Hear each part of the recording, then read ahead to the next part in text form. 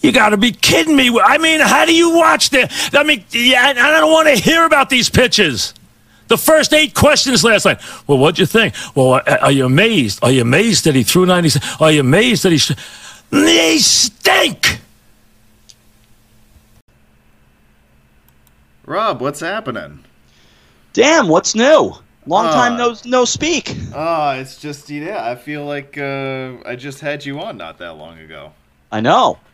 And I caught you on an off night, relatively speaking. You had a 3-day, what was that, a 3-day streak of doing high school football?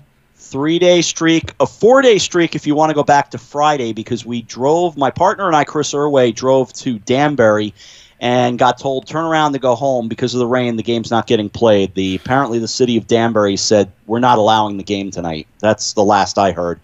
So I did Brunswick against Deerfield on Saturdays, a couple of private schools, and then Archbishop Stepinac and Cardinal Hayes on Sunday, 2 Catholic schools, and then finally Greenwich Danbury last night. So 3 road victories, so there you go. Wow, okay. So you went to church on Sunday and you brought your gold jacket with you on Monday night. I like it. That's pretty much it, yeah. You had that's a full right. weekend there. Sure did. So I'm pleased to have Rob back. You know, you're always on the podcast to talk sports. That's kind of been your thing since I started having you on. And there's always been other stuff that I wanted to talk to you about. Specifically road and travel related stuff, because in theory this is a podcast about travel. Sure. It is in a way also a Seinfeld podcast, and that it's a podcast about nothing. But I did want to branch out a little bit with you tonight and talk about a subject that I know you and I know a bit about too, and that is roads. Roads specifically in the Hudson Valley. And you know what? I'm going to steal from our partner Doug's title of his episodes, and I'm going to call this episode Not So Fresh Drives, because there's nothing fresh about the roads we're going to talk about. I've known these roads front and back probably going on 30 years in some cases. I know you probably longer than that. Yeah. So there's nothing fresh about them, but that doesn't mean that they aren't worth talking about and aren't enjoyable. So that's kind of what I'd like to get into with you. Sounds good, yeah. And you and I have both watched these roads evolve over the years, but you're right. In terms of 2023, not so fresh. Not anymore. Let's start with this. For those who may not know, tell us a little bit about your background. Living in this area, growing up in this area, and all of that kind of stuff. Yep. I was a Hudson Valley born and raised and lived kid from literally day one. I lived in the Hudson Valley for, it's still pretty astounding to say, 53 years before I finally moved to Greenwich, Connecticut about almost a year and a half ago. But I'm 5 minutes from the Hudson Valley in reality, because Port Chester is literally slightly to my right. But grew up very much a Hudson Valley kid, still come back to the Hudson Valley all the time as I do the public address announcing for the Hudson Valley Renegades, and still have family and friends all over. I have to play golf in the Hudson Valley in Newburgh on Thursday, as a matter of fact. And grew up in a family that loved road trips. We drove to Florida every year when I was a kid, and that'll make you either miserable or learn to look out the road. Out the windows at the roads. And in the case of me, my parents would always tell the story of how they would literally beg me to take a nap because I just wouldn't stop looking at what was going on the road. I can remember being 6 or 7 and my parents saying to me, we will stop at the Georgia Welcome Center, let you get your maps, and then you have to take a nap when we get back in the car. I clearly remember that to this day. So, yeah, roads became a big part of my life, and certainly the study of Hudson Valley highways and infrastructure, and certainly not to the engineering degree that you're so brilliant at and so many others are, but I love just the discussion and the whole topic of them, and grew up, literally 5 minutes from the Taconic Parkway, so that road really runs through my life, no question. That road has seen its bit of evolution too. It really, yeah. Because I know that you lived in the Mahopac area. Is that generally where you grew up? That part yes. of okay. Yeah. I grew up in Mahopac. Like I said, 5 minutes from the Bryant Pond Road, what is now exit of the Taconic Parkway. When I was a kid, it was 4 lanes, 2 each way, with a divider and a blinking light. Little cut between the center, divider. And my dad was traveling up to Poughkeepsie every day and would be coming home, making that left off the Taconic onto Bryant Pond Road. And especially every Friday night, you kind of hold your breath until he was in the driveway because so many accidents were up there. And then they tried rebuilding it without building a full set of ramps. And then finally, in the late '80s, after my dad had passed, of all irony, they finally did put in the full configuration there of what is now exit 23 off the Taconic, which is still weird to say. Yeah, they have exit numbers now. Yeah. That is a little weird, right? Yeah, the days of what were actually they were numbered junctions that were the county letter and then a number. So Bryant Pond Road, I think, was P3, if I recall. That's but right, no one ever called it that. No, I think it was more of an internal thing. And you're right, the exit numbers or the junction numbers reset at the county line, which was a very bizarre thing. Yeah. But yeah, so for me, I am from Dutchess County originally. I was actually born out of state, but I ended up here at the age of roughly 2 or so. So I consider Dutchess County to be my home ever since then, basically. Grew up in the Hopewell Junction, Wappingers Falls area, and I've lived in Fishkill it's actually going to be 10 years this month in October of 2023 since I closed on my condo. So I've been here basically a decade, and I'm still here. I haven't gone anywhere yet. But the roads of especially southern Dutchess are the ones that I sort of gravitated to first. And of course, you and I have the common thread of the Taconic being in our lives, a big part of our lives early on and up through the present time. There's a lot of stuff about that road from I guess it would have been from the mid-90s or so that I still remember. It was fairly recent, before they put the rest of the interchanges in and before, obviously, they did all the upgrades of the signage and all that stuff. But it's a fascinating road to learn about and to, when you read about the history of it and you read about how involved FDR was in its planning and construction, and you read about some of the stuff that what might have been along the way in the 60s had they got their way. It's a really fascinating road to start off with. And it is a road that I honestly have a love-hate relationship with. And I'm sure you can figure out why, because I do have every once in a while. I haven't had to do this in a couple of years, but it is basically the major commuter thoroughfare for me to get anywhere Westchester and Point South. So I have had to deal with that road quite a bit over the years, and my memories are not so fond then. But on a nice leisurely Sunday or Saturday, it's not bad, for what it is. It can be a grind to drive it all the way to the top at what they call Albany, which is nowhere near Albany. It's actually a lot closer to Chatham, I believe. Yeah. And that's where it was supposed to continue on and kind of angle toward Massachusetts, as I recall.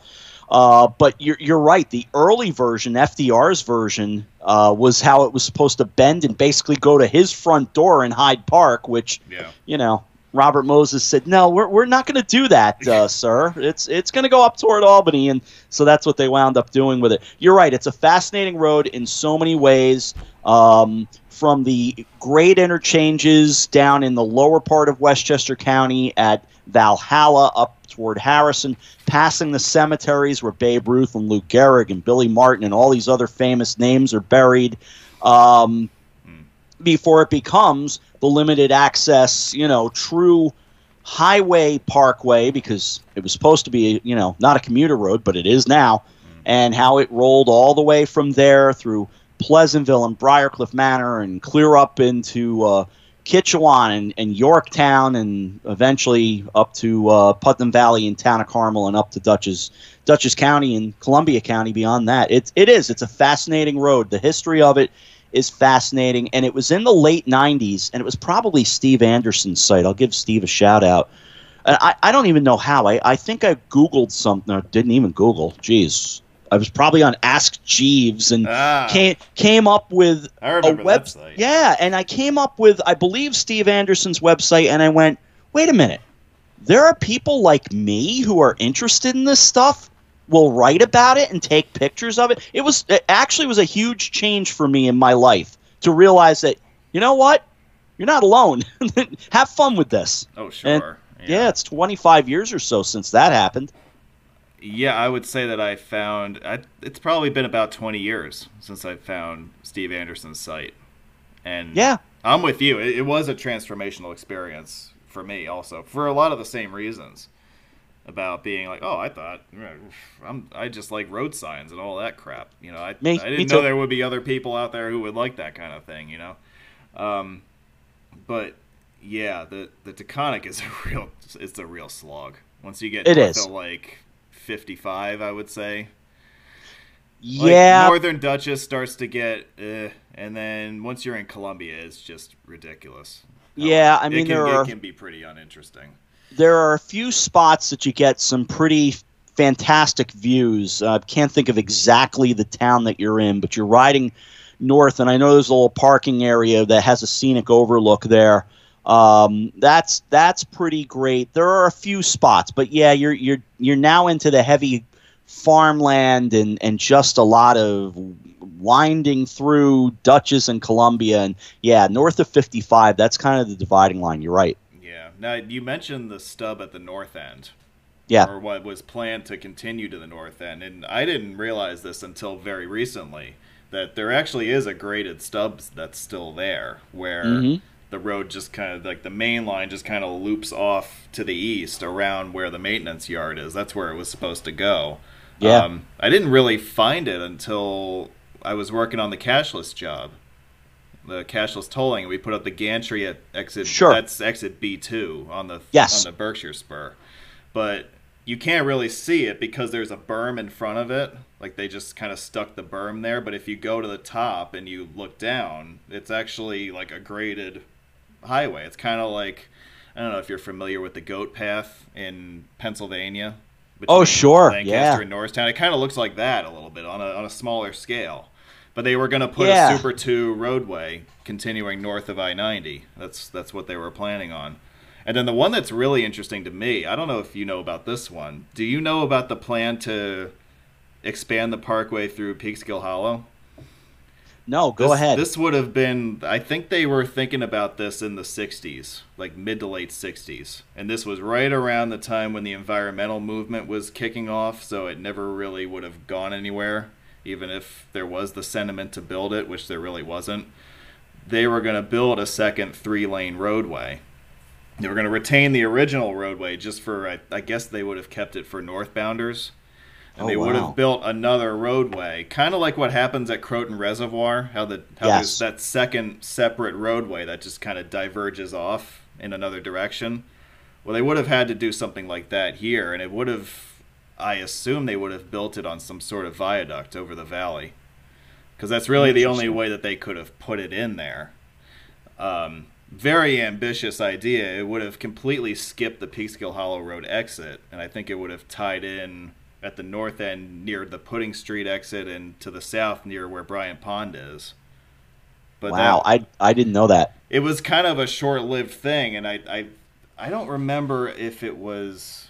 I feel like it was through something that Doug did for like the FDR spur and all that stuff. That's kind of how I first got wind of it.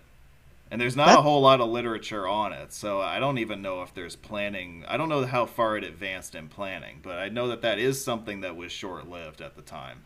That's pretty incredible. I had no idea of that. I've seen so much of the transformation and some of the study of it from, the very early. I was too young to remember when they redid what my mom, to her dying day, called the interchange of the Taconic and Sawmill at Hawthorne. She called it the Hawthorne Circle till her last breath because that's what people knew it as. There was a huge traffic circle there that got filled in and became the huge stacked interchange that it is. But I know that stuff. I know the creation of the two bridges over the reservoir in the kind of Croton on Hudson, Yorktown area, and just the evolution of the road. It really has always fascinated me. But yeah, the drive can be such a bear. Yeah, at least if you're commuting. Yeah, oh my gosh. Yeah, and I've commuted far too many times on that road. Oh, I know. Yeah, but some of the other roads that I think are really essential to talk about. You think about the scenic drives of the Hudson Valley, and the ones that I automatically go to are the ones that tend to be along the Hudson River. So we're talking about New York Route 9D between Beacon and the Bear Mountain Bridge. You've got the Goat Path, which is from the Bear Mountain Bridge on into Peekskill, right along the cliff's edge there, literally. Yep. You've got Route 218, basically the whole length from Highland Falls all the way up through Cornwall via West Point, which unfortunately has been closed since July because of that washout and that heavy storm that we got. So I don't know what the status of that is. I know that they're intending to open it up again, but I haven't really checked in on that recently. And then 9W is kind of like the new road, quote unquote, even though it's been around since about 1940. But that kind of goes over the top of Storm King Mountain, whereas 218 just kind of goes along the cliffside there. Those are all, like, if you asked me to pick my favorite Hudson Valley drives, those, you could pick any one of those, and I think you'd have a really nice choice, especially now that we're into October. It's starting to become fall foliage season. You know, you can't really go wrong with any of those, in my opinion. Yeah, and depending how you define where the Hawk's Nest is out north of Port Jervis, that's also a spectacular ride as well. If you consider that Hudson Valley, that's certainly a winner also. But the ones you identified, I love 9D coming out of Beacon, heading down through Garrison, Cold Spring, down to the Bear Mountain Bridge. That is a great drive, taking you in the one tunnel in the state of New York through Breakneck Mountain, and it's just a stunning vista there, looking across towards Storm King. Storm King 218 can be a real white knuckler if you're not used to it. I've driven over and around Anthony's Nose, which is 6 and 202, out of Bear Mountain toward Peekskill. I've done that drive. I commuted on that drive. So that one, I'm almost immune to that one. But 218 around Storm King, the one time I remember doing it, I went, oh my, this is a little hairy here. So yeah. And even the relocated highway, 9W, isn't all that much better. I mean, it's a 4-lane highway instead of 2, but that's still that can be a little hairy. And the 4 lanes don't necessarily help things. No, because people are going to drive that much faster. Yeah, no, that's true. Yeah, you mentioned another good one, and that is Route 97 around the Hawk's Nest. I definitely think that is Hudson Valley. It should be mentioned. Yeah, I do too. I tell you, just about every fall, right around this time of year, I do like a day trip out that way for foliage purposes. Like, good one. You can take 97 from Port Jervis basically all the way up the Delaware to Hancock. And then one of my other favorite roads to come back east on is Route 55, especially between Liberty and New Paltz. Because you go up, it's a fantastic drive. Once you get out of Liberty, you go through Neversink Reservoir, you go past the Rondout Reservoir, you go up the hill out of Kerhonkson once you join US 209 there in Napanoch, and then you have that fantastic descent once you're in the Minnewaska State Park with the famous hairpin turn there, which I think is posted at, it's either 5 miles an hour or 10 miles an hour, one of those two. One of those. Yeah, one of those. But that's a fantastic. That's a Hudson Valley, like, Catskills staple. as far as I'm concerned. And That's another one, yeah, and another one real quick. A lot of people will talk about Route 17, and I will, because I have something I want to say about it. But if you try to follow the old highway, the old Liberty Highway between like Bloomingburg, going up through Liberty, going up past Hancock, all the way to Binghamton, that's a great fall foliage drive too that I would recommend. And there's all sorts of little Easter eggs along the way if you know what to look for, as far as like old signs and old alignments and all sorts of stuff that predate the construction of the expressway in the 1970s. So that's another one that I would throw out there. That's a good one. I have yet to drive Old 17. I just did 17 a few months ago, heading toward this gathering in Buffalo. I'm trying to remember Buffalo. I was up there for some reason. Yeah, some dope was having an event out there. That's the one I'm thinking of. Yeah. So we drove 17 all the way from the interchange at the New York State Thruway 87, and we rode that all the way out, becoming 86 out through Binghamton and so on. But I kept seeing the glimpses of Old 17 and saying, boy, I'd love to be doing that. And I've just never done it. Another one I thought of, I don't want to ignore the interstates in the Hudson Valley. I generally find 84 to not be that fascinating, with two exceptions.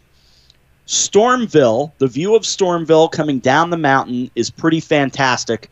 Coming down, heading toward the intersection with the Taconic. And you really kind of look and go, wow, the Hudson Valley is really beautiful when you see that. Also, the vista when you're kind of going past Mountain Road up toward the very top there to come down into Port Jervis, get a really stunning view down toward kind of Matamoros, Pennsylvania, and a little further up the line, up the Delaware. So couple of shout outs to I-84 as much as it's the bane of my existence. Yeah.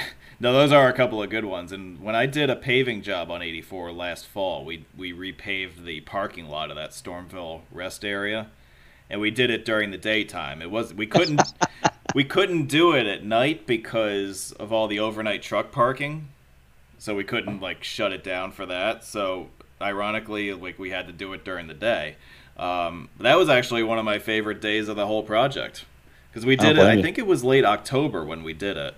And as you imagine, that's peak fall foliage time right then. And the view, and you're right, the view there is very underrated. I feel like that's not talked about very much, nor is that other view from Port Jervis. I might like that one more.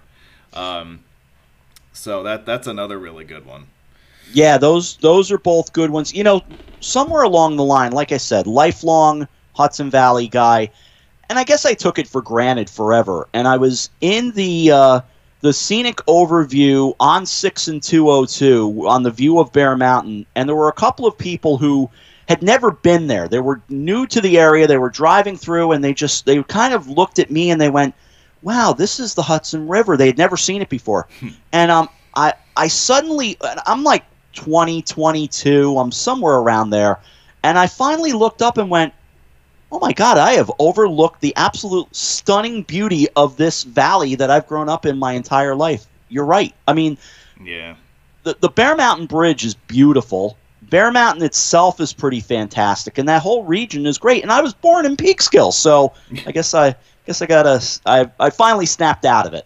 We are pretty spoiled, and we are. To have the scenery in our area, to have the engineering achievements in our area that we have.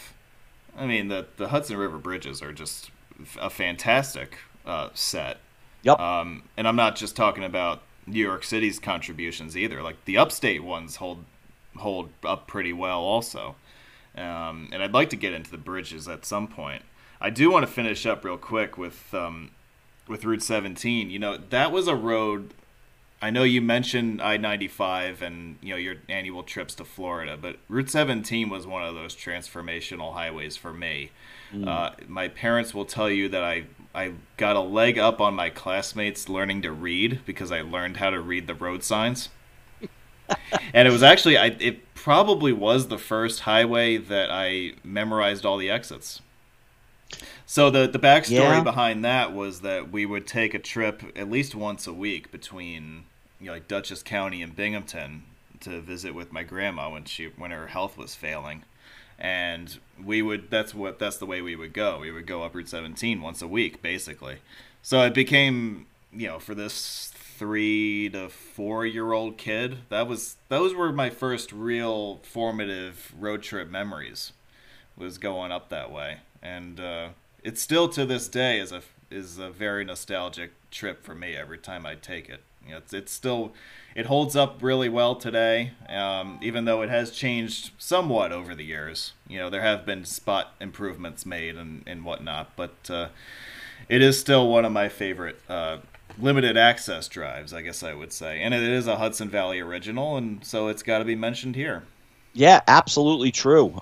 17 can grind down you a little bit after a while, but there's so much to see as you're making your way up through there, and you're driving through history. That's another thing that we haven't touched on, is the amount of history just to the side of these roads. You talk about 17, and you're talking about all the old hotels and resorts of a whole different time. Now most of them are gone, or they're becoming casinos and so on. But the days of the Neville and Ellenville and some of these other places, it was really quite a different time. In the lower Hudson Valley, you think about, and we didn't mention this, but US 9 out of Peekskill, kind of hugging along down toward Terrytown. Not that you always get the best sweeping views of the river, although you do in the stretch toward Croton on Hudson. But what you realize is you're passing all these revolutionary and historic sites as you're doing that drive. So the history is part of the story of all these roads as well. Oh, sure, yeah. Of course, Route 9 between Peekskill and Ossining is another unfulfilled highway project from the past. Very much. Yep. Which actually, for me, it would have been perfect. Would have been great to have that.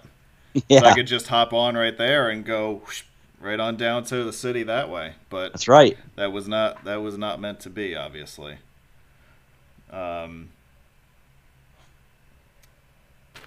so I mean, getting back to the bridges, I know that we teased this earlier, but I really think that we are spoiled if you're into engineering and you're into roads and you're into all that stuff.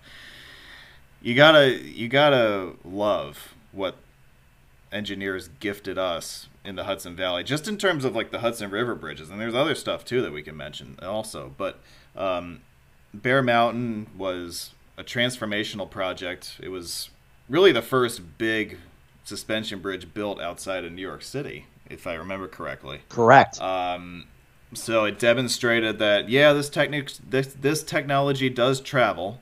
It works.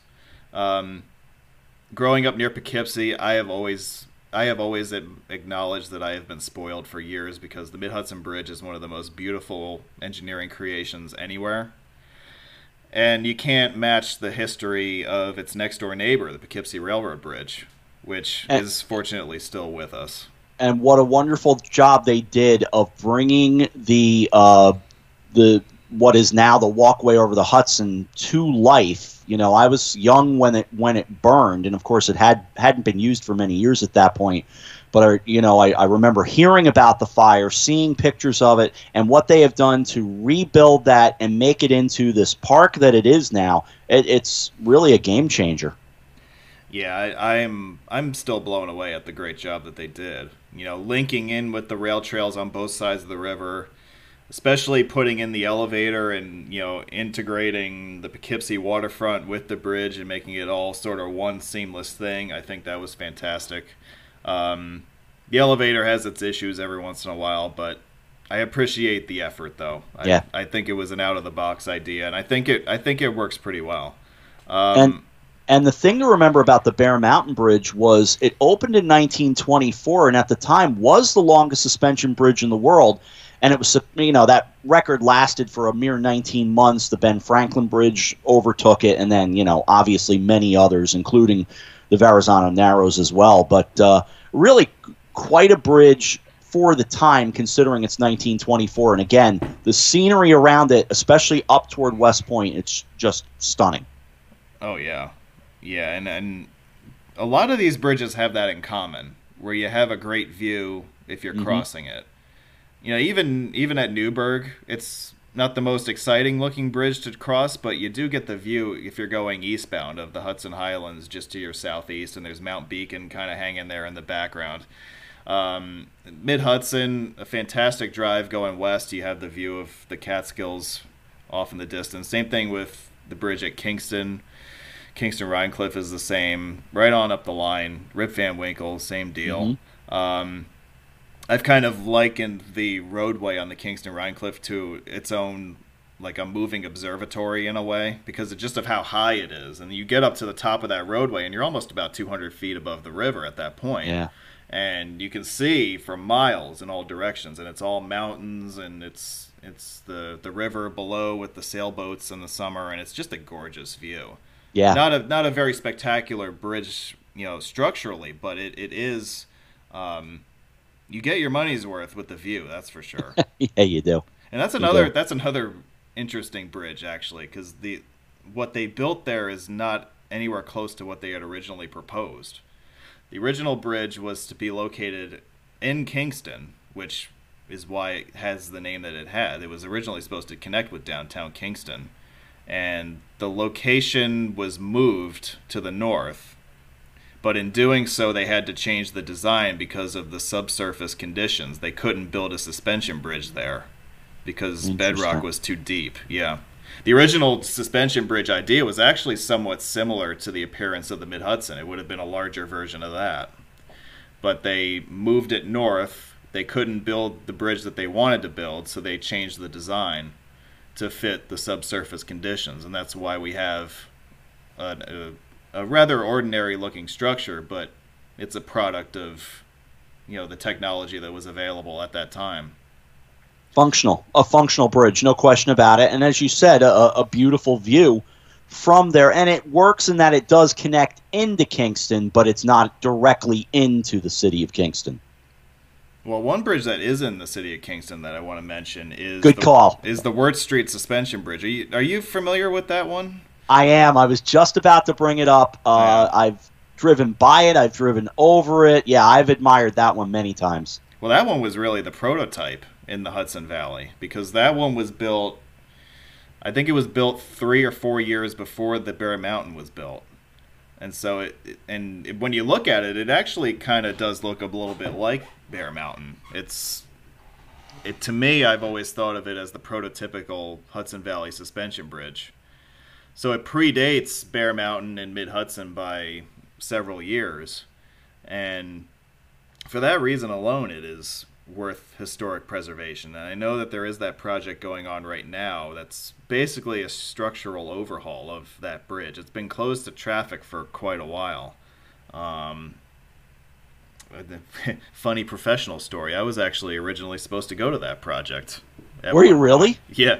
I was going to be on the team if our company won the bid, and then long story short, things happened and we didn't get it. But that would have been a neat project to go on. It would have been. It's a very unusual, very technical project because of some of the stuff that they're doing with the cables to preserve their lifespan, and they're obviously redoing the deck. They're rehabbing the steel. They're replacing all the suspender cables. So there's a lot going on there that's really technical in nature, but it will keep that bridge around for at least another 50 years. That would be traffic, a good thing. So, yeah, that would be a good thing. Opened in 1921, by the way. So yeah, just before Bear Mountain. Oh yeah. So we are blessed, and I guess it's no wonder that I wanted to be an engineer. You know? 'Cause, I mean, when you're surrounded by stuff like this, it's hard not to take note of that stuff, Absolutely. Yeah, I agree. What are some of your other honorable mention favorite drives, nostalgic drives?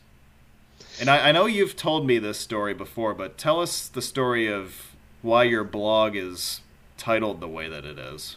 Oh, it's nothing fancy related to anything specifically in terms of roads. It's called Exit 55 because it's really a baseball-related story, but it does tie into roads in that I ultimately named it, Exit 55, but the 55 part comes from the fact that as a little kid who was crazy about the Yankees, I thought, oh, I'm going to play for the Yankees and, go on and have a great Major League Baseball career, and I will wear number 5. And a neighbor of mine said to me, you will not wear number 5. And I said, what do you mean?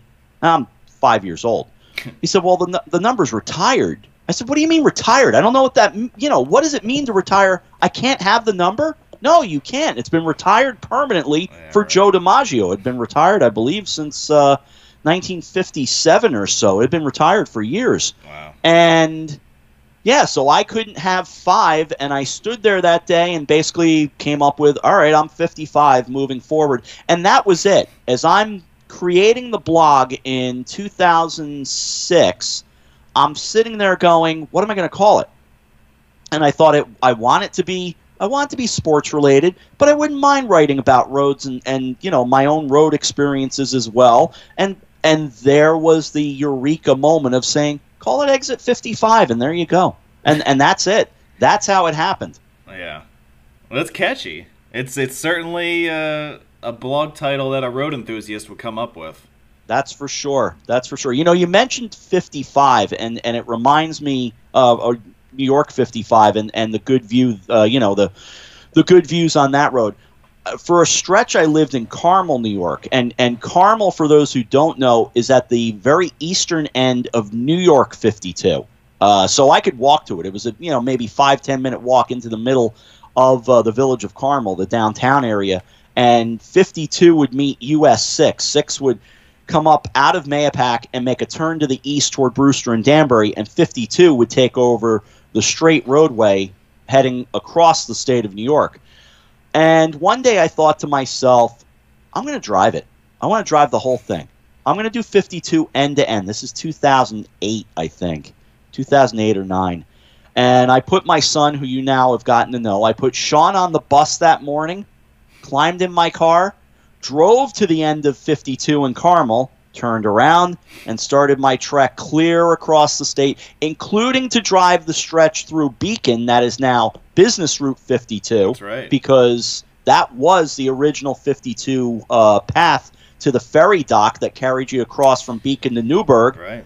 And then I had to take the Newburgh-Beacon Bridge and went on and finished the trip all the way to Narrowsburg. But it was a really nice, fun day, because it's not that long. It's a 2.5 hour, 3 hour commitment. I didn't stop that much and just drove right across the state and then turned around and made my way home.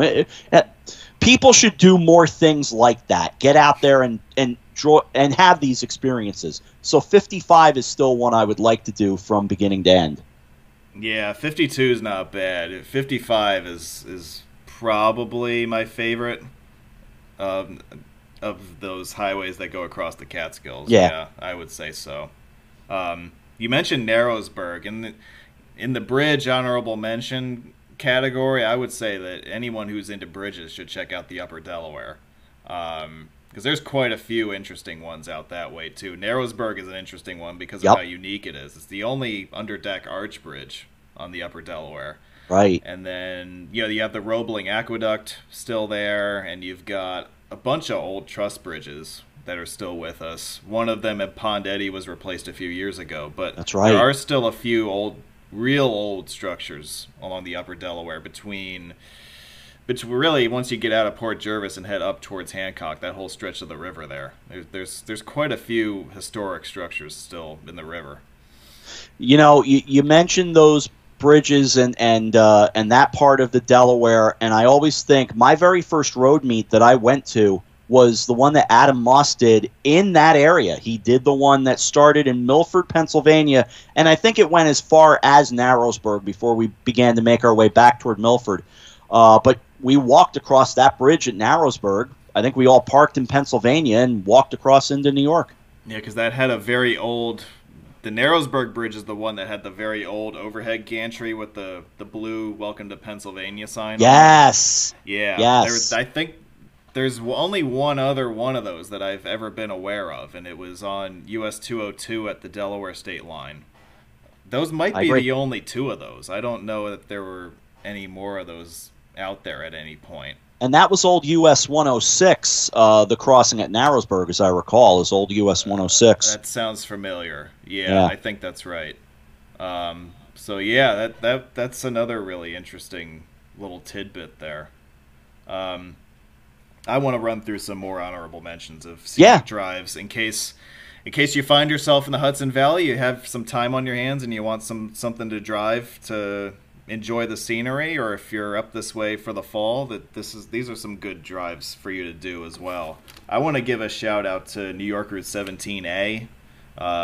Once you get out of Warwick and head down towards Sloatsburg, I forget the name of the mountain that traverses, but you link up with Route 210 at the base of the mountain in Greenwood Lake, and that whole area is very underappreciated, I think. Very out of the way. It's not easy to get to. I think 17A it loops in and out of there, so it's really the only road in or out. But that's a really nice road to take. We were talking about Bear Mountain and all this stuff, but I meant to bring up Seven Lakes Drive, which is another. Yes. Basically, if you're leaving Bear Mountain and you're heading, it kind of heads to the southwest or so, towards the Sloatsburg area. That's a good one. The Palisades Parkway, again, if you can deal with the speed racers of the world, during the commute, the Palisades Parkway isn't too bad either. There's a few roads in that general area that are pretty nice also, like Lake Welch Parkway I like. The Long Mountain Parkway, which is US Route 6, and this is why you're not allowed to drive a truck on that part of US 6, because it is a parkway. That takes you from Bear Mountain out to Central Valley and Harriman. And again, you talk about another great view. You come out off the Long Mountain Parkway, and then you start down the mountain on US 6 into Central Valley. That's a beautiful view right there, looking toward Woodbury Commons. Yeah, and I'm never taking that road westbound for some reason. I only ever seem to end up on it east. So I end up going up the mountain. But I know what you mean, though. Like, I always appreciate the view in my rearview mirror as I'm going the other way. I'm just really happy that they even bothered to put up those unique shields. Those Long Mountain Parkway shields. True. Because you would think that with a road like that, it's not that long. I don't know that people really know that road by that name. So you wouldn't expect unique parkway shields on that stretch, but I'm glad that they have them. They add a little bit of a unique flavor. I agree. And then if you follow the truck route, US 6 truck, which takes you up, it's kind of a out of the way to do it, but it's really the only way to do it, and that is you follow Route 293 up towards West Point, and then the truck route doubles back down US 9W. Right. So you get to go by all the, I guess they're the proving grounds at the military academy are off of there. So that's right. I think there are signs on 293 that tell you that you're not allowed to stop. for good reason. I don't want to get shot at either. Nope. I'm good. Yeah. What else? I mentioned Route 55, and US 44 does overlap with 55 for a lot of its length. Yes. Like right from US 209 in Kerhonkson all the way east to Poughkeepsie. The 44 in Northern Dutchess I really like. Like if you're heading out towards like Amenia and Millerton, that area, and once you get if you extend this into northwestern Connecticut, that's a very pleasant drive. Yeah, you're on 44, and there's a point you've come out of Millbrook, and you're kind of hovering right over, again, hovering over the valley to come down into Amenia. That's a pretty stunning area right there. Big golf course, so that was Silo Ridge at one time. That's right there. And Amenia is an interesting little town. Yeah, there's a really nice sweeping curve on 44. Right. I think if you're going east, you go down the hill on the curve. It's more like a hairpin. Yep. That gives you a fantastic view of the rolling countryside out in front of you. That's one of my favorite moments in the whole county, quite frankly. Route 32, we haven't touched on 32 yet, but if you like old truss bridges, there are a few of those along 32 that are still with us. There's a couple in the Rosendale area. There's one up in Saugerties. These all date to like the early 1930s, I think. Mm-hmm. So old truss bridges are always a big hit. And it's kind of 32 isn't the most direct way to get between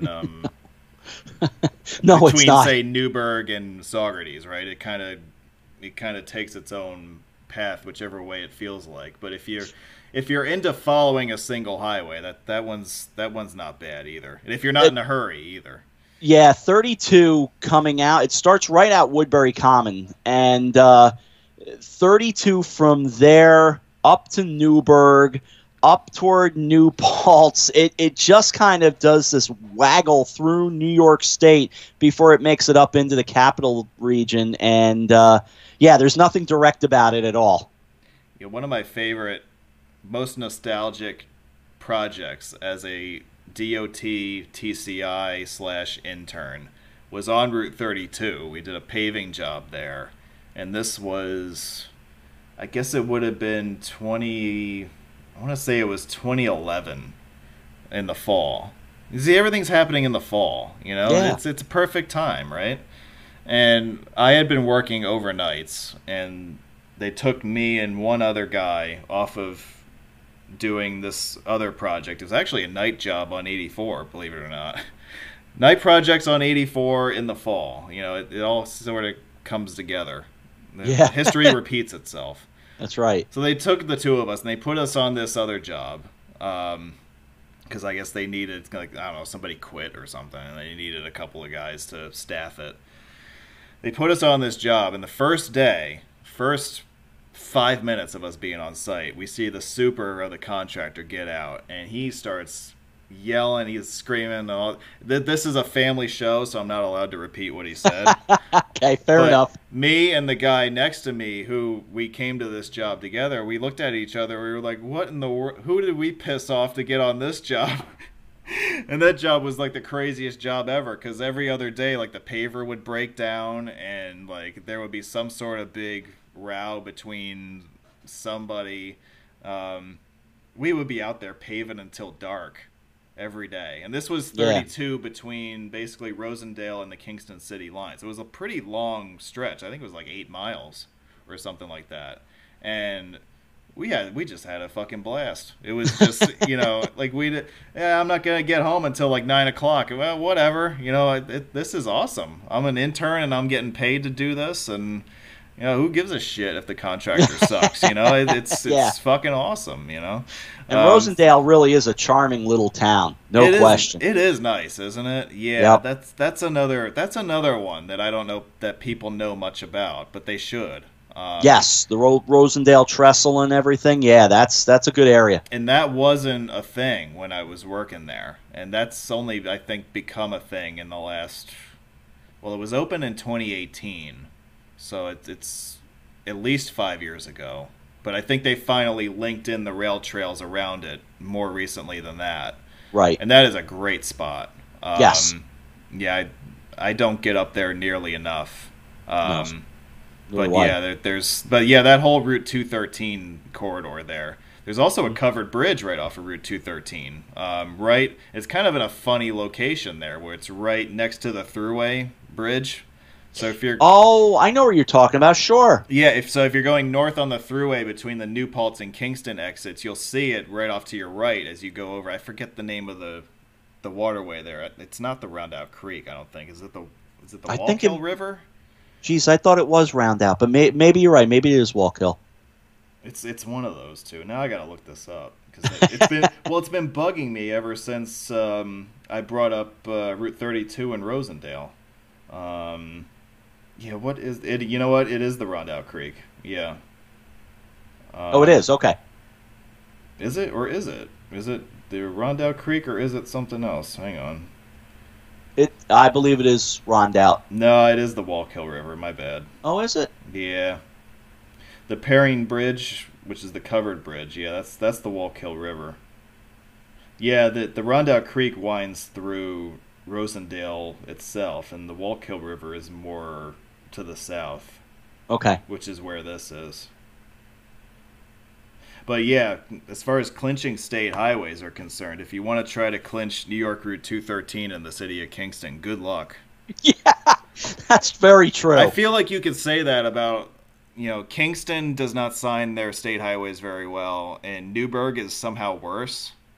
So, there are a couple, if you're trying to clinch, 207, for instance, you have no idea where 207 goes. I think, the town of Newburgh signs it pretty well, but once you're in the city, if you don't know what cross street it turns onto, then you don't know what you're doing. There are still quite a lot of old signs there, though, in Newburgh. Along Broadway and along 9W is Robinson Avenue through Newburgh, but you'll still see some old stuff there also. So if you're into old signs and old throughway shields, because that's, exit 17 is not too far from there. And old city installation traffic lights as well for the city of Newburgh. There's some old ones down in there, too. Oh, that's true, yeah. I know that a lot of people like the old signals. And, I'll throw out one other signal because I often forget about this, but in Croton-on-Hudson, there's an old dummy signal right off to the side of Route 129, New York Route 129. There's an old dummy signal in the middle of the road there that's pretty cool. If you make a little side trip, it's a block off 129. Kind of cool to see. And if, folks know what a dummy signal is, it's literally sitting right in the middle of the road on a pedestal. Is that, because there's one of those in Beacon also. Yes. Yeah, there's one that's, right. That one still flashes yellow. I don't know about the one that you just mentioned. Yeah, the one in Croton-on-Hudson is functional. It is, okay. Yep. Yeah, this one is on... The one in Beacon is on Main Street. Yep. Right... It's kind of where Main Street forks into the two branches. You go... if you're coming off of, say, Route 9D, you follow Main Street through the downtown, and then the street curves to the left because it's paralleling Fishkill Creek at that point, and that's where the signal is after you make that curve to the left. How old is that? That's got to go back decades. I mean, the Croton-on-Hudson one, I'm trying to look up something about it right now, and it dates back a long way. I'll say that. How far, I don't know. I can't find anything to say for sure, but it's been there quite a while. Yeah, they don't make them like that anymore. No, they definitely do not. Yeah, they stopped doing that decades ago. So yeah, I mean, I think we gave everybody a pretty good summary here. By the way, I didn't mention this before, but do you want to take a guess as to what the first state highway in New York was that you clinched? I think I have an idea of what mine was. I can't prove it because I wasn't doing Roadway Whiz in 1989, but when you want to take a shot at that? I think I could take a shot at what my first clinched state highway was because it's an easy one for me, and it's a short one. So mine would have been New York Route 6N, which is Mahopac. I had a feeling you were going to say that, yeah. Yeah, it is Mahopac. I grew up off of Secor Road, and Secor Road is almost probably the midway point of 6N. So you turn left, go up into the town, in the town portion of Mahopac, the downtown, and it ends right there at a fork with US 6, and the other end goes down into Yorktown and ends down there. So I've clinched that one probably sometime, I would guess, in early 1969, if not late 1968, I would say. Wow, yeah. I would probably guess my first was 376. Yeah, which starts in the town of East Fishkill, just south of Central Hopewell Junction. It makes its way generally northwest through the town of Wappinger and the town of Poughkeepsie, and it ends in the city of Poughkeepsie. I don't know that it actually ends in the city. It ends in the Arlington section of the town. I don't think it ever crosses into the city limit. It comes close, but I thought it did. I'd have to look at a map. I don't know that it ever actually does. And maybe you remember this, maybe you don't, but it didn't always end there. It actually used to end at US 9. It didn't branch off and go up past Vassar College. It actually stayed straight out toward 9. There was an exit off 9 that was marked New York 376 back. Really? Yeah, years ago. I didn't know that. Now that you mentioned that, I do remember an old map from maybe 30 years ago, at least, it showed 376 branching into two forks.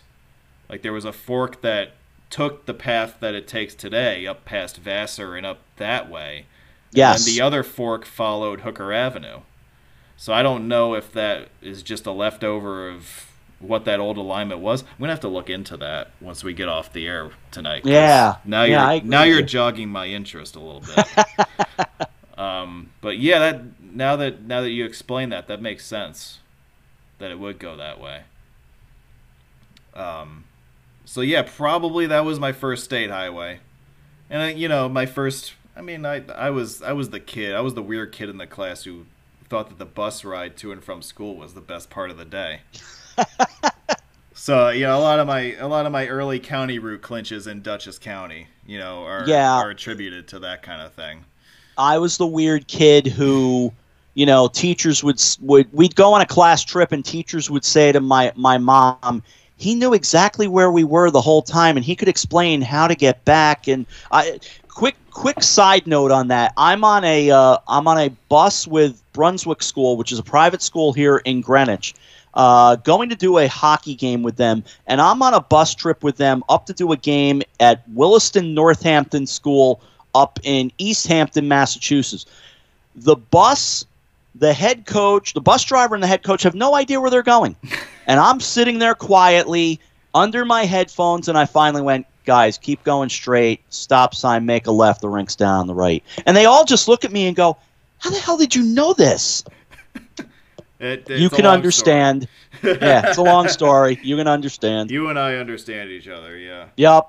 Well, one of my favorite stories from high school involves something similar to that, where I knew that the trip was going to be a disaster because the bus driver made the wrong turn. And nobody else knew. So this was a high school trip that my high school orchestra was taking out to Hershey Park. And, you can, there's different ways that you can do it, right? Like from Dutchess County to central Pennsylvania, there are different ways that you can go. Oh, sure. So the way that we were going to go made sense at the start. We ended up on 84 into Pennsylvania and in Scranton. But I knew we were in trouble when we turned south on 380. And yeah. Not only did we turn south on 380, we turned east on 80. Oof. I don't understand what the hell happened there, but I turned to the guy I was sitting next to. He was my stand partner in the cello section, and I'm like, yeah, this is gonna be a long ride, bro. He's like, how much farther do we have to get to Hershey? And of course, I'm going through the numbers in my head because I know this shit, and none of them know. But I think it's hilarious, and I don't want to like spoil the party by telling anybody outside of my inner circle. And I'm like, yo, man, we're gonna be on this bus for 6 hours, so you might as well just settle in, man. So yeah. So we ended up crossing the Delaware River 3 times to get there. Oh wow. Yeah, it was brutal. Yeah. Oof. I think we had a 10 o'clock performance that we were supposed to give in the morning, and it got delayed until 2 or something like that. Yeah. Wow. Yeah, it was bad. But I will say the Hudson Valley itself just lends itself to far more than I think people ever realize. And maybe it took a long time for me to understand that too. One honorable mention, which is similar to what you were talking about with 17, is New York 22 for me. My grandmother lived in Dover Plains, right off to the side of 22. And was she an Oniontown resident? She was right near Oniontown. And because she lived with my aunt right near Oniontown, actually when there was some nonsense that went on 2007-8ish in Oniontown, I wrote, and sadly it was a bunch of Mayapack kids who did it. They went into Oniontown to mock the people who lived there, and they wound up getting rocks thrown at them, and they got knocked around. Yeah, man. So I wrote about it on the blog, and Dan, to this day, that is the most read post on my blog is about Oniontown. Onion Town had this sort of cult status when I was in It high does. school, and this would have been like 2004 or so. So Yeah. we knew about it back then as sort of this wacky, like, little mythical place. It was like our little slice of West Virginia or whatever you want Yeah. to call it. Like I don't know I don't know exactly how to describe it, but that's the first thing that comes to mind for me.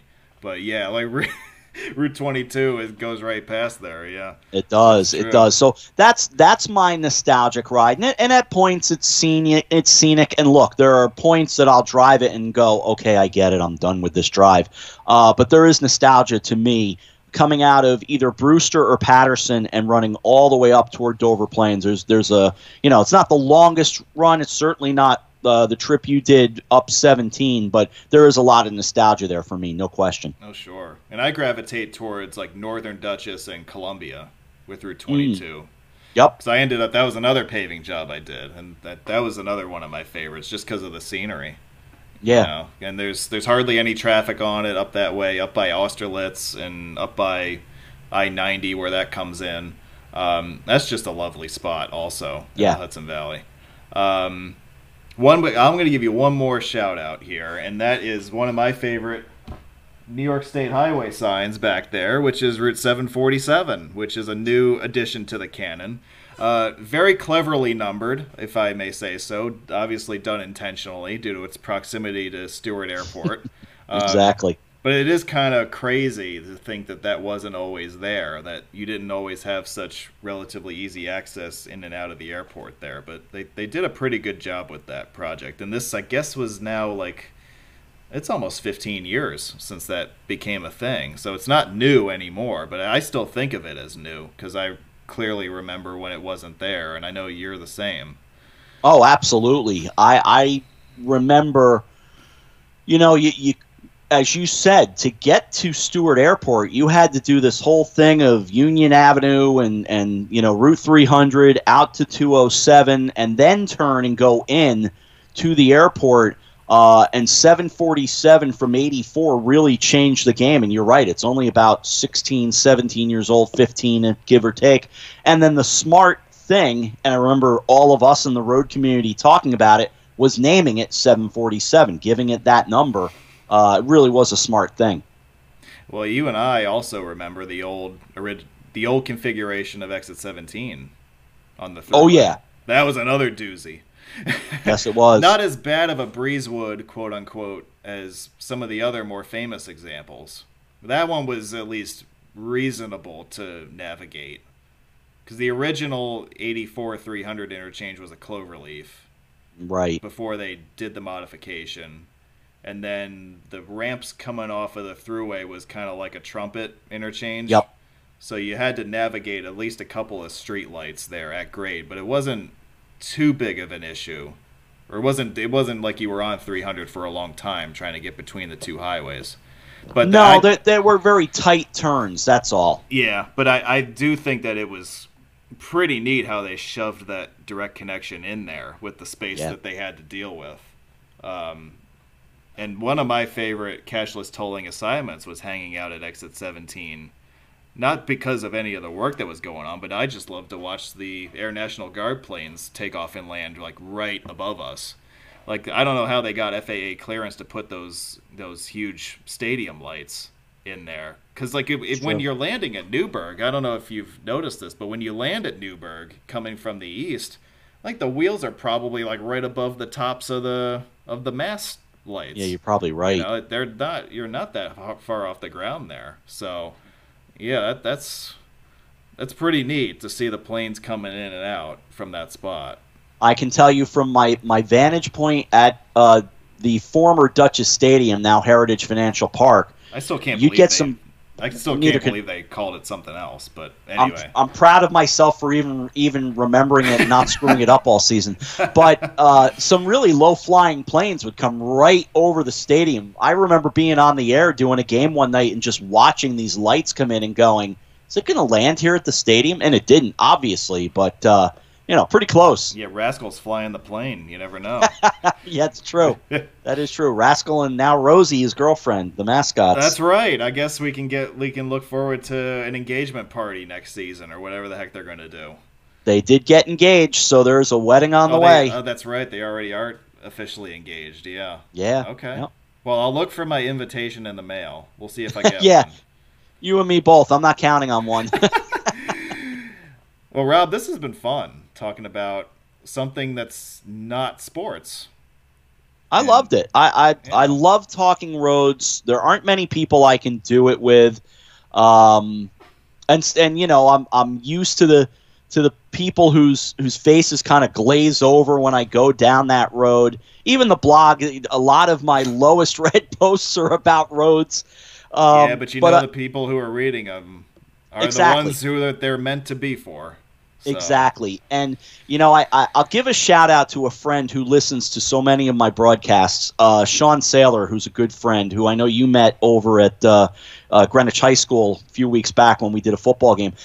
If I bring up a road while I'm doing a game broadcast, and if I know Sean is listening or nearby, I will give him as quick a breakdown of that road as I can, because I know he's listening and laughing. So if I bring up 95, I will automatically say, which begins in, depending on how you look at it, begins in Holton, Maine and ends down in Miami, Florida, and he's just laughing and rolling his eyes the whole time. So, you know, I try to work in little road mentions during broadcasts and during the writing as well. It's just not as fun to describe I-95 anymore in the last 5 years, because we used to have a lot of fun trying to describe for people how it disappears around Trenton. Yeah. But they took the fun out of that a few years ago, so now we can't do that. But anyway. But yeah, this has been fun. Thank you so much for doing this. Do you have 2 minutes for me real quick? Oh, sure. Sure. Can you give me like a 120-second breakdown on the state of New York football? We are recording this on what is today's date? It is October the 3rd, so we're through week 4. I can't believe the football season's already a quarter of the way over. I know. It's going to be week 5 already. I know. It just goes by so quickly, you know. Do you want high school or you want the pros? What are we doing? Well, I mean, Greenwich won again, so they're 3, you know? They're 4-0 now. They beat 4-0. Danbury. Right, Okay. They beat Danbury last night. We'll come over to Connecticut football. They beat Danbury last night, shut them out 36-0 after getting a game-winning field goal the week before, a 42-yard field goal by a high school kid as time is running out, having never kicked a field goal in his career. And he kicked a 42-yarder to walk off and beat the number 3 team in the state. Well, I forgot about that detail, that he had never kicked one before. Yeah, that's never kicked one. Wow. Yep. Okay. After missing an extra point earlier in the game. So okay. Huge shout out to Eric Perino, the young man who hit that kick. And Greenwich is going to be a playoff team. I don't have too many doubts about that. I don't see too many difficult games for them down the road.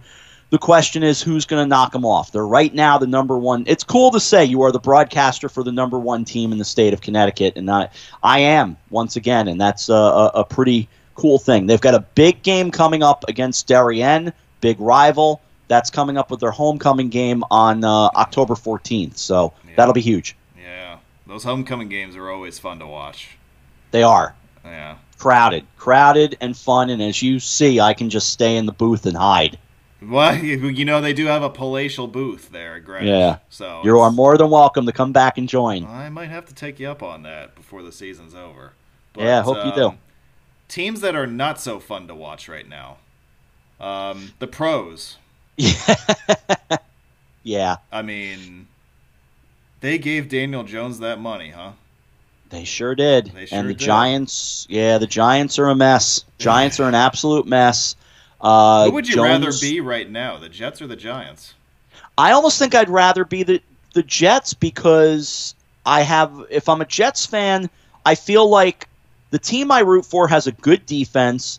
They have a couple of playmakers, you know, the Garrett Wilsons of the world. And you know, you kind of say to yourself, oh, wait, we've got this guy, we've got that guy. If you're a Jets fan, you worry about Zach Wilson, but he gave you a good performance on Sunday night that you now hope he can build off of.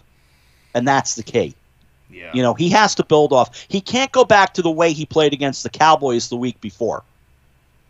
Yeah, because wasn't it, well, last season, for instance, he had the game-winning drive in Pittsburgh, and everybody thought, oh, the lights turned on for him. And then we all know what happened after that, and now everybody's saying the same thing about this game in a losing effort. Oh, now he finally gets it.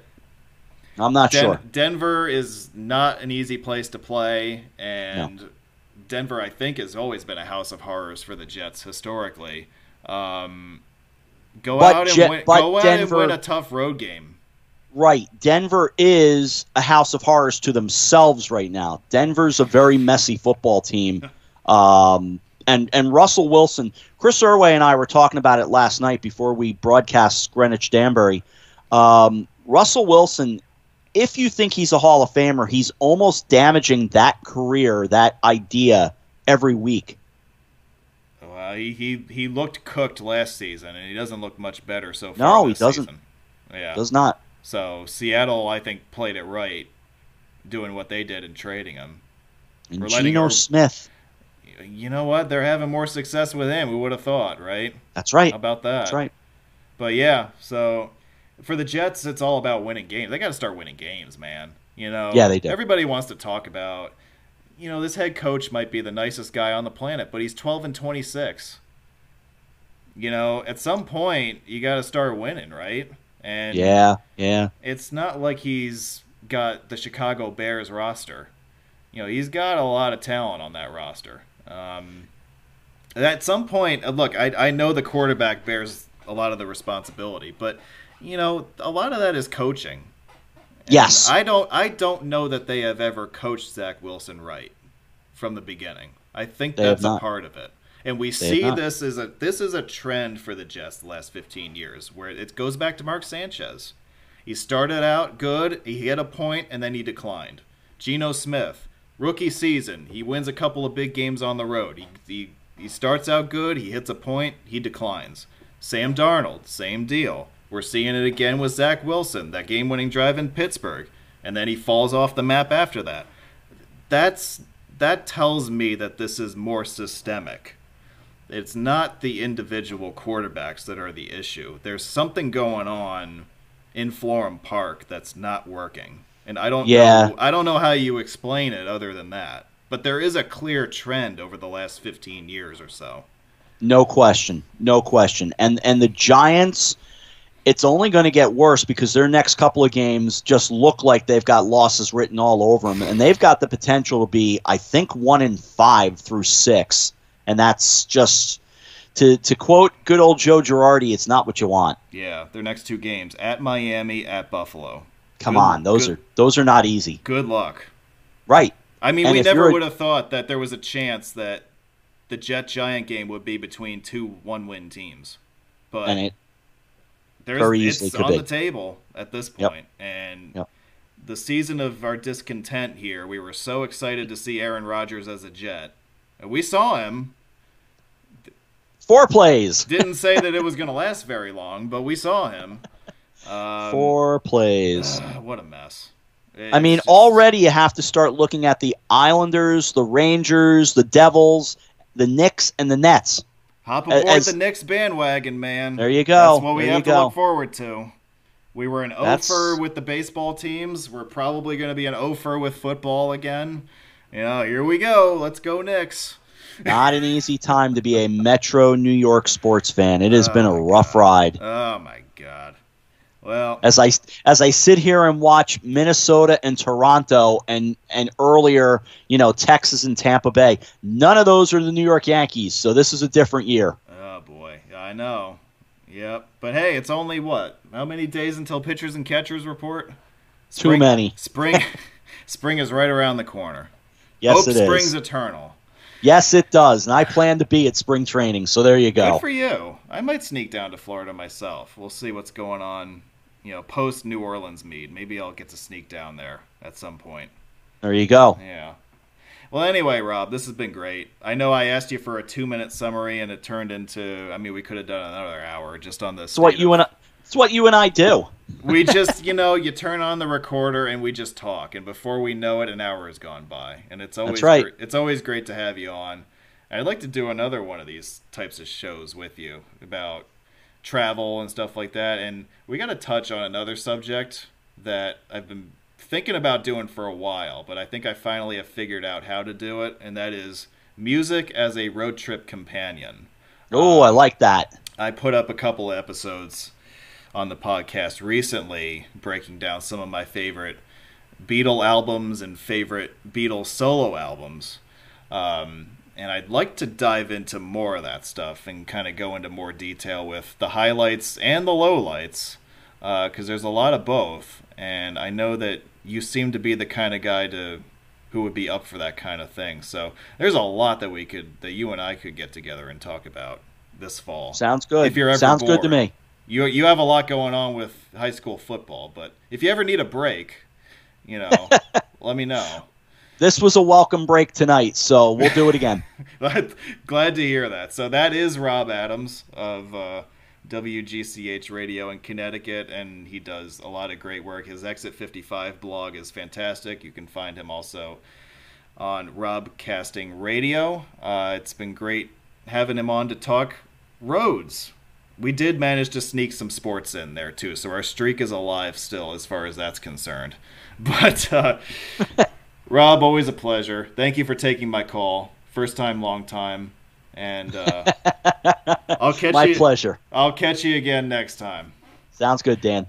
You guys out there, if you haven't already been aware, have been listening to an episode of the Gribble Nation Roadcast, which is being brought to you by Spotify. You can listen to us on Spotify, Google, Apple, or wherever it is you get your podcasts. I certainly hope that you have found this episode useful. And until we meet again and you hear from us again, happy travels and take care, my friends.